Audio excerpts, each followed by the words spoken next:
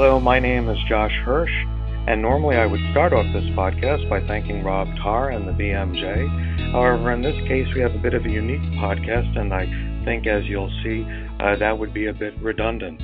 Today's article is The Peer Review Process, a Primer for JNIS Readers, and it went online first in April of this year. A little bit of context on this particular article.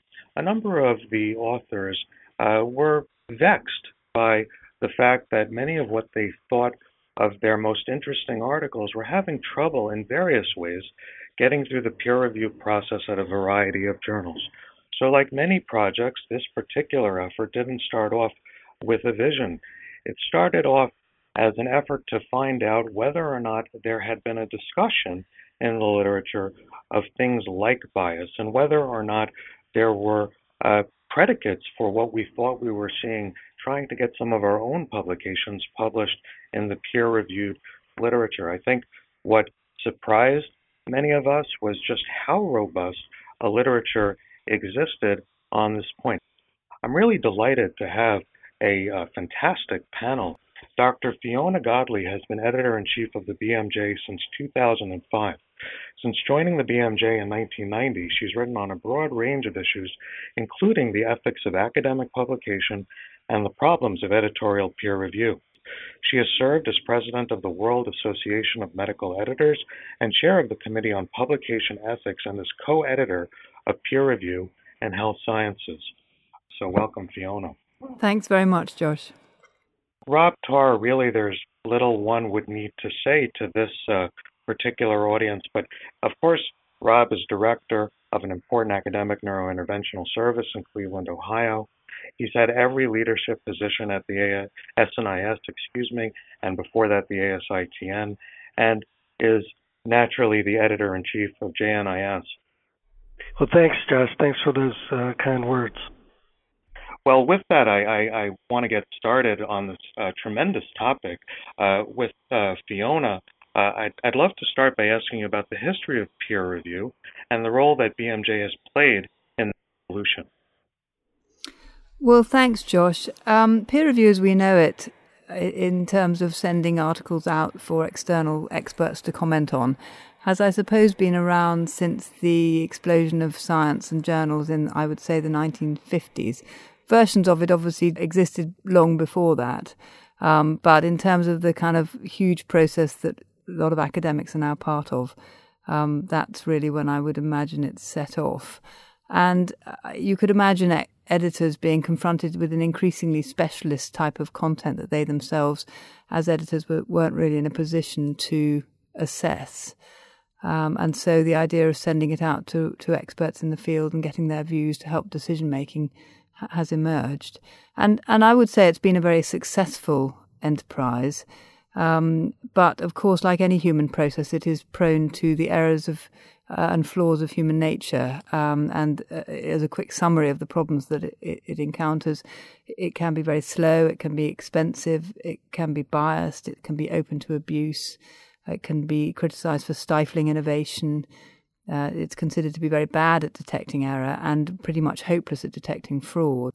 And the BMJ, along with other journals, has put quite a lot of energy into trying to understand peer review and to evaluate it and to put it under the same sort of scrutiny, if you like, as the papers that it is itself scrutinizing. So to see peer review as something worthy and needing proper scientific evaluation of itself. And so we at the BMJ have been part of a so-called journalology initiative, which has tried to do actual proper research into the quality of peer review and interventions to improve peer review. For example, blinded peer review versus open peer review, whether you train peer reviewers, whether you can do peer review in real time as opposed to waiting for it to happen behind the scenes. How transparent can one be about the process itself? So those are some of the things we've been doing, and looking even further to innovate. We're now introducing patients as peer reviewers to try to make sure that the research we publish is relevant to patients. And there are continuing initiatives to look at whether one should actually have pre-publication peer review at all, whether we should move to a situation as in the physics academic community where papers are simply posted and the community at large comment on them before they're published in medical journals more formally. So how much more transparent and real time could peer review become? I think there are so many innovations that you listed. All of them are really quite exciting. I particularly like the idea of subjecting peer review to the type of analysis that articles or original research manuscripts are subjected to, meaning let's study the process and make sure that the process lives up to the articles that it's attempting to review. One other quick point that we drew attention in the article to, and I will share with you, Fiona, that the BMJ was actually one of the first major journals to appreciate that this process was indeed important and sent every non-editorial submission to a recognized expert since the late 19th century, which is pretty neat, I think. Well, that's very good to hear. And I think the other thing that would be worth mentioning is the role of statistical peer review. So looking at the idea of really understanding the importance of statistics and how non-expert most peer reviewers were in statistics. So the BMJ in the 70s and 80s made that a very much part of the routine peer review process, and we have a wonderful team of statistical peer reviewers who keep us on our toes. A great point. And in terms of BMJ's peers, while the 70s might have been a time when you were focusing on statistical peer review, it's worth noting that it was not until 1976 that the Lancet implemented peer review. With that, let me swing over to Rob. We heard from Fiona, Rob, that there are a variety of types of peer review, double-blinded, open, etc. I wonder if you could talk to us about the JNIS approach to peer review. Yeah, thanks, Josh. So we had to work a little bit with BMJ to do this. We didn't start out initially with this process, but we've since gone to a double-blind method of peer review, in that the reviewers and also the authors are not aware of one another. You know, whether that's right or not, I'm still not sure, and whether it makes a difference, I'm still not sure. I mean, there are some people that would argue that, you know, a lot of times you can tell the research group just by the nature of the article and the references and that sort of thing. But we make our best effort, you know, once manuscripts are submitted and being processed, our editorial assistant screens them and erases references to institutions within the manuscript. The exception to that is that, you know, that I am aware of the authors and the associate editors that are handling the article are aware of the authors. So I suppose it's not completely double-blind, but it's at least double-blind between the authors and the reviewers. Rob, have you been happy with that approach? Yeah, I think so. But again, as I said, and as you mentioned in the article, there's some question whether it's worth the trouble. In other words, does it really help the review process? And I mean, I would applaud Fiona's outline for scientifically studying the peer review process. You know, I don't think we've gone to that length for our journal, and maybe it's something that we need to do. Moving on, one of the most interesting parts of this project had to do with this idea of bias, because it's easy to say that we're getting a biased review, but I think when one gets an article rejected, that is a refuge that one can take. It's not the fault of the article, it's the fault of the reviewer. So I was pleasantly surprised, in a sense, to find out that I was not the first person that thought maybe I had been unfairly treated in the hands of a peer-reviewed journal. I'm sure I won't be the last. And as we discuss in the article and we referenced in our earlier comments, there really is a very, very robust literature on the different types of peer review bias. So, Fiona, sort of a difficult question because it's kind of open-ended, but could you share with us some different types of peer review bias and, in a sense, rank order the level of concern you have associated with them? Well, thanks, Josh. It's a tricky one because a lot of the biases we would normally talk about would be intrinsic to the paper itself. The biases relating to the design and the reporting of the study. That comes down to making sure that authors get the right statistical advice, the right ethical advice from the outset, and then that they've got the right training and support and guidance and checklist kind of approach sometimes to reporting the studies to make sure that those biases don't creep in. In relation to the peer reviewers themselves and the biases they might introduce, obviously a big one is where there may be rivalry between two research teams, and we hope that doesn't impinge on the way reviewers review other people's work, but we know that it does, and quite understandable, human nature being what it is.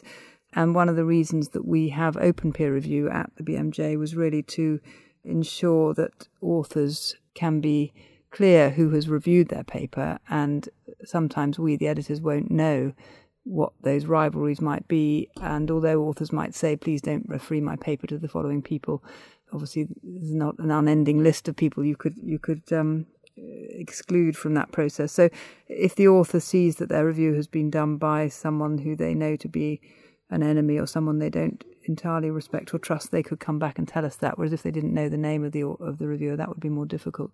So there's personal rivalry, there's academic passion, someone who's very committed to a specific way of seeing the world, who might find it rather hard to give credibility to a piece of work that criticises or takes a different view. And then obviously there are financial interests, which again are in many ways easy to identify if they're properly declared, and they're perhaps easier than those other ones I've mentioned to track.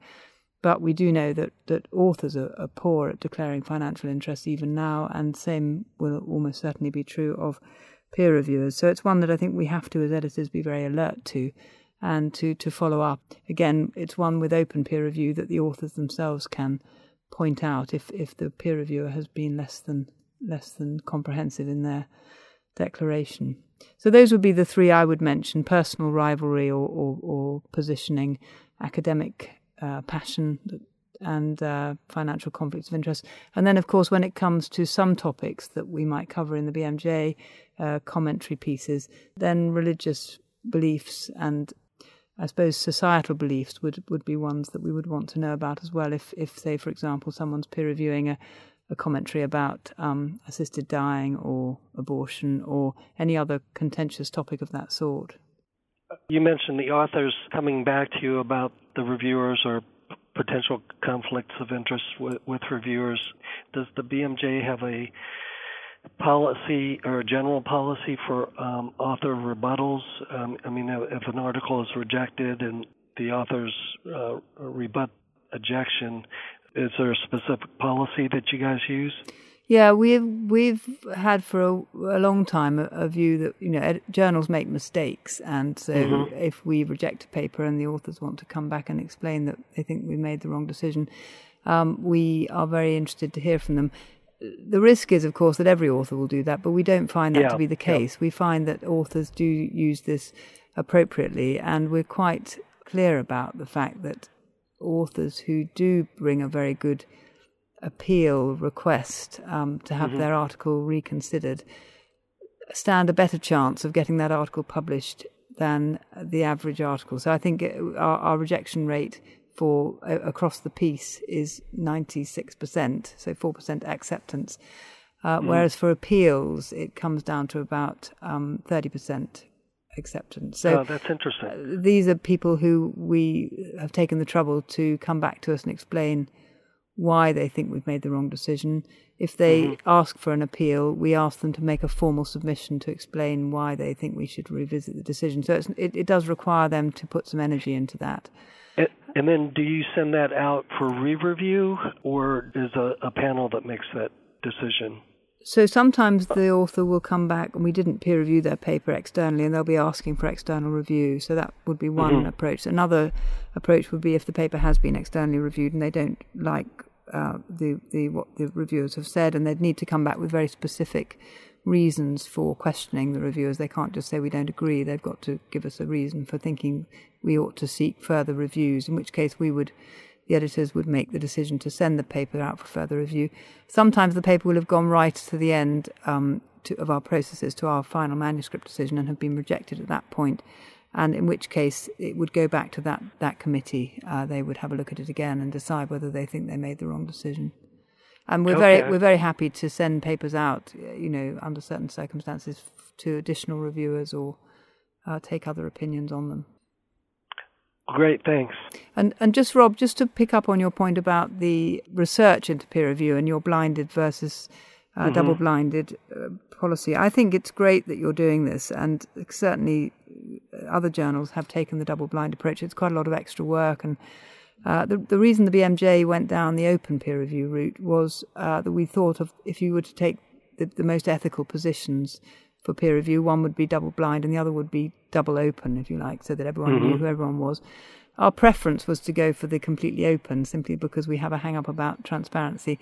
But we did do a randomized trial of it before we introduced it, and that trial did find that the fully open was as good as blinded review. So we felt that we were at choice, if you like, having decided that it was as good as.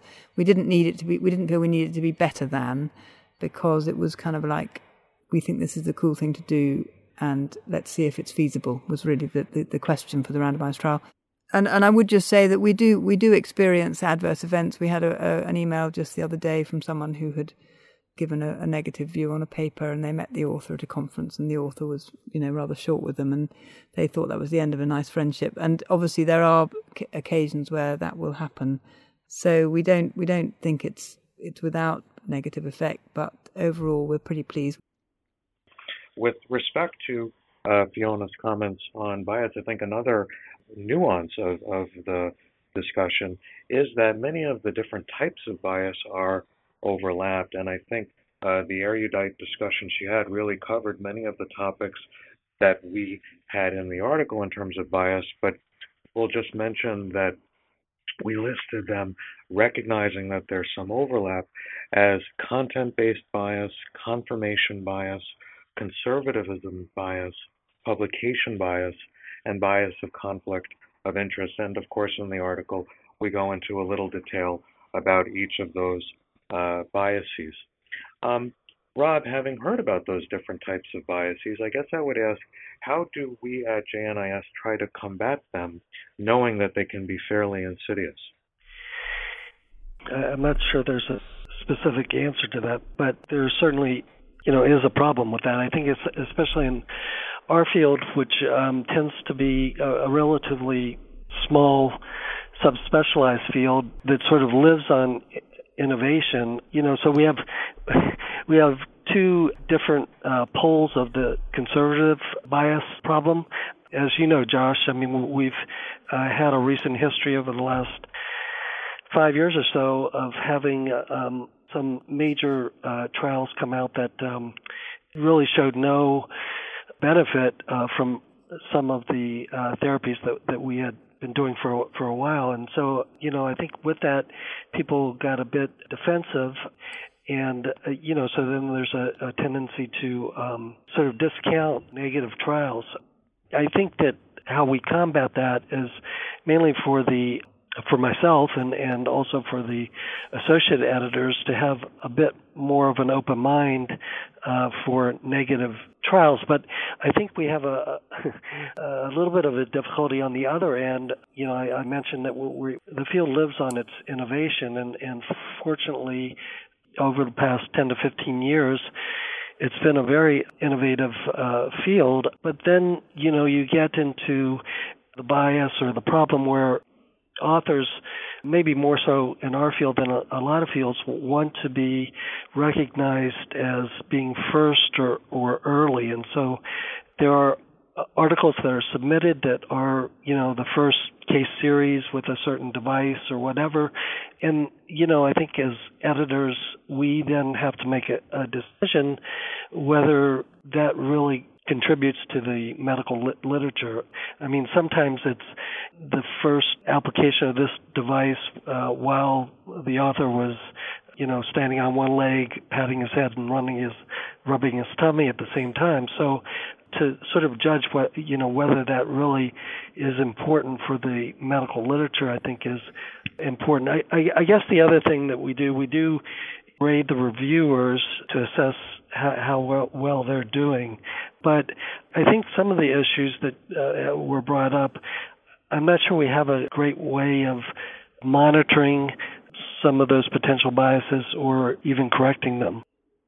I will say that I do think that for a relatively young journal, we have adapted to try to address many of these types of bias, again, probably because we had the benefit of working with such a knowledgeable publishing house. So, for example, our editor-in-chief, that's you, looks really at all articles, serves as a balance across the different, if you call it, biases of the editors, or even just their own natural tendencies to be more lenient or more strict in terms of what they recommend for editorial acceptance. So in fact, at JNIS, and this is a process that could be altered, but it's worked for us well, all articles are submitted to you for a recommendation, meaning we just provide our thoughts and our recommendation, and you serve as sort of balance between the different editors. Also, I think all of our reviewers do declare whether they have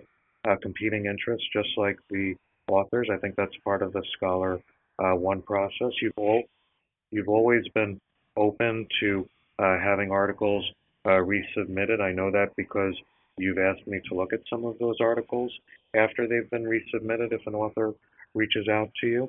What I would also say is that the journal itself, while it's double-blind to the authors and to the reviewers, the editors are not blinded to that. And in fact, again, I think borrowing somewhat from BMJ, the authors were allowed from the beginning to recommend reviewers and also ask for reviewers that they thought would be inappropriate for their manuscript. So I think in different ways, while we may not be specifically addressing those bias ideas as formal concepts, we are probably trying to adapt our own process to be as fair and responsive as we can. Yeah, I really like Fiona's idea about real-time reviews and having a community of reviewers.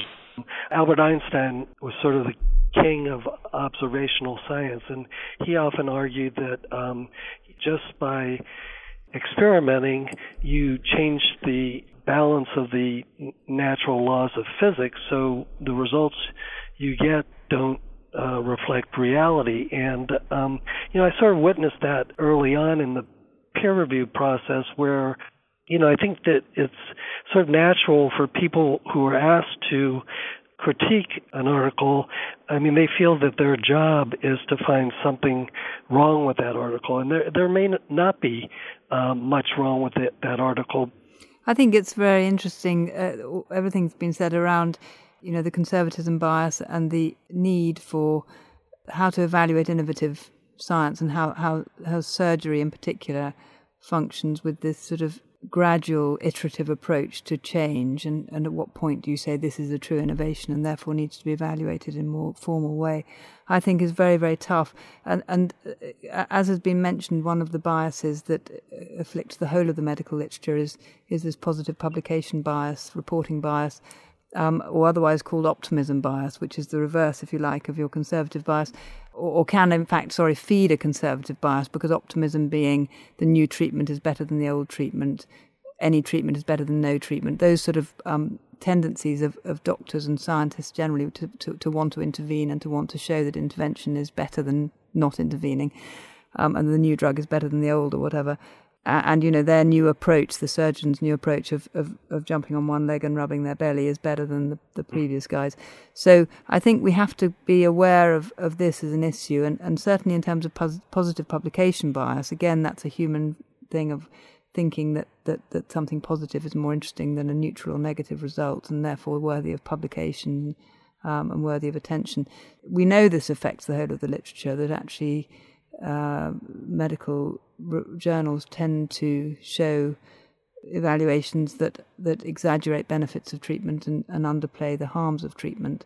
And that's been shown again and again and again across medicine and surgery. How do we as editors and how do our peer review colleagues cope with that? And the big approach that we are championing, and others as well, is transparency, because it seems hard to think how else to achieve clarity on this issue. And that means making sure the data, as far as possible, are available not only to the editors and peer reviewers, but increasingly to the wider readership, so that they can go and have a look and say whether they agree with the analysis.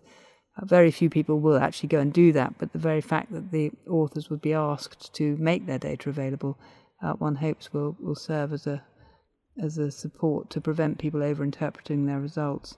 And the other piece of transparency we've introduced is to publish alongside a published paper the pre-publication history. So that's the original submission, the editorial comments, the peer reviewer comments signed by the peer reviewer, and the revised version, and sometimes, several attempts at a revised version before we publish the paper. And putting that out in the public domain, again, very few people will want to look at it. But every so often a paper will go through our processes and be of huge interest, and the peer review itself will be of huge interest. And then to have it up there is a benefit, we think, to the scientific discussion. So all of this is really trying to shed light on what is a potentially very flawed and limited process, but for the moment the best that we can come up with. Well, Fiona, I think that was a group of terrific points, and I would make the point that publication bias, or optimism bias as you described it, has further downstream challenges in this era of the meta-analysis as king. If one has that type of bias, you can certainly have errors in effect size measurements later on when you're looking at the various meta-analyses. And I think I'll stick with you, Fiona, as we draw to a close. There's been a lot of reports, I shouldn't say a lot of, there have been a number of disturbing reports about fraud that we've recently heard about in the peer review process. My impression was that some of that was coming from the proliferation of open access journals, although I don't know if that is correct. I wonder if you might comment on peer review fraud and how open access might be impacting that seemingly worsening phenomena. Yes, I think it's really fascinating, this. I think the first thing I'd like to say is I find it helpful if people can try and keep the open access as a concept and as a practical thing that's happening in science, and I'm a great proponent of it, separate from the idea of peer review or not peer review, or peer review and less good peer review, because they are very distinct. They seem to have come together, if you like, in a number of open access journals where the peer review has been less than good. But it's perfectly possible to have, and I like to think that we are such a publishing house, to have open access journals with really good peer review and really good editorial processes that prevent as much as possible of fraud and error as any peer review process can. So the BMJ itself is an open access journal, and we have BMJ Open, and we have a number of specialty journals which have a mix of open access and non-open access. So all of which I think have very good peer review processes. And then at the other end, you've got closed journals, non-open access with poor review processes. So the two things I think are separate. But the problem that you're identifying, Josh, is absolutely right, that with the explosion of open access journals and this new business model around author fees, there's become a sort of incentive for those who want to make criminal activity out of a scientific process. So there's been an increasing number of reports of predatory journals where the authors are encouraged to submit their work, and in fact it turns out that the journal doesn't either exist or exists in a much limited form, and the author pays over an author fee. And that's obviously a criminal activity, you might argue, and it's clearly something we should try and stamp down on. And then there's fraud around people using peer review as a way to inflate their careers and their curriculum vitae, by creating rings, if you like, of peer reviewers who are going to all make positive comment on each other's papers. And that, again, is a form of misconduct. And I think where that is identified, we need to be very clear and stamp down on it. So the online environment creates a lot of space for these kind of things, and also, as well as a lot of opportunity for good behaviour, a great deal of opportunity for bad behaviour that we need to identify and try to make as impossible as we can. Isn't it true that technology is really an enabling phenomena, whatever it is and at whatever point, and one can enable forces for good, which is probably really true in the case of the proliferation of some of the high-level open access journals like what we see at Biomed Central or PLOS One, or the proliferation of some of these more marginal actors where really the extent of the fraud becomes quite surprising. And again, we did cover some of those activities in the article. But with that, I'm reminded of a quote by one of my favorite dramatists, Bernard Shaw, who said that England and America are two countries separated by a common language. I think today our language was in fact uniform. I can't thank Fiona and Rob enough for putting together what I think was really a fantastic podcast. With that, I say goodbye. Thank you very much, Thank Josh. you very much, Josh.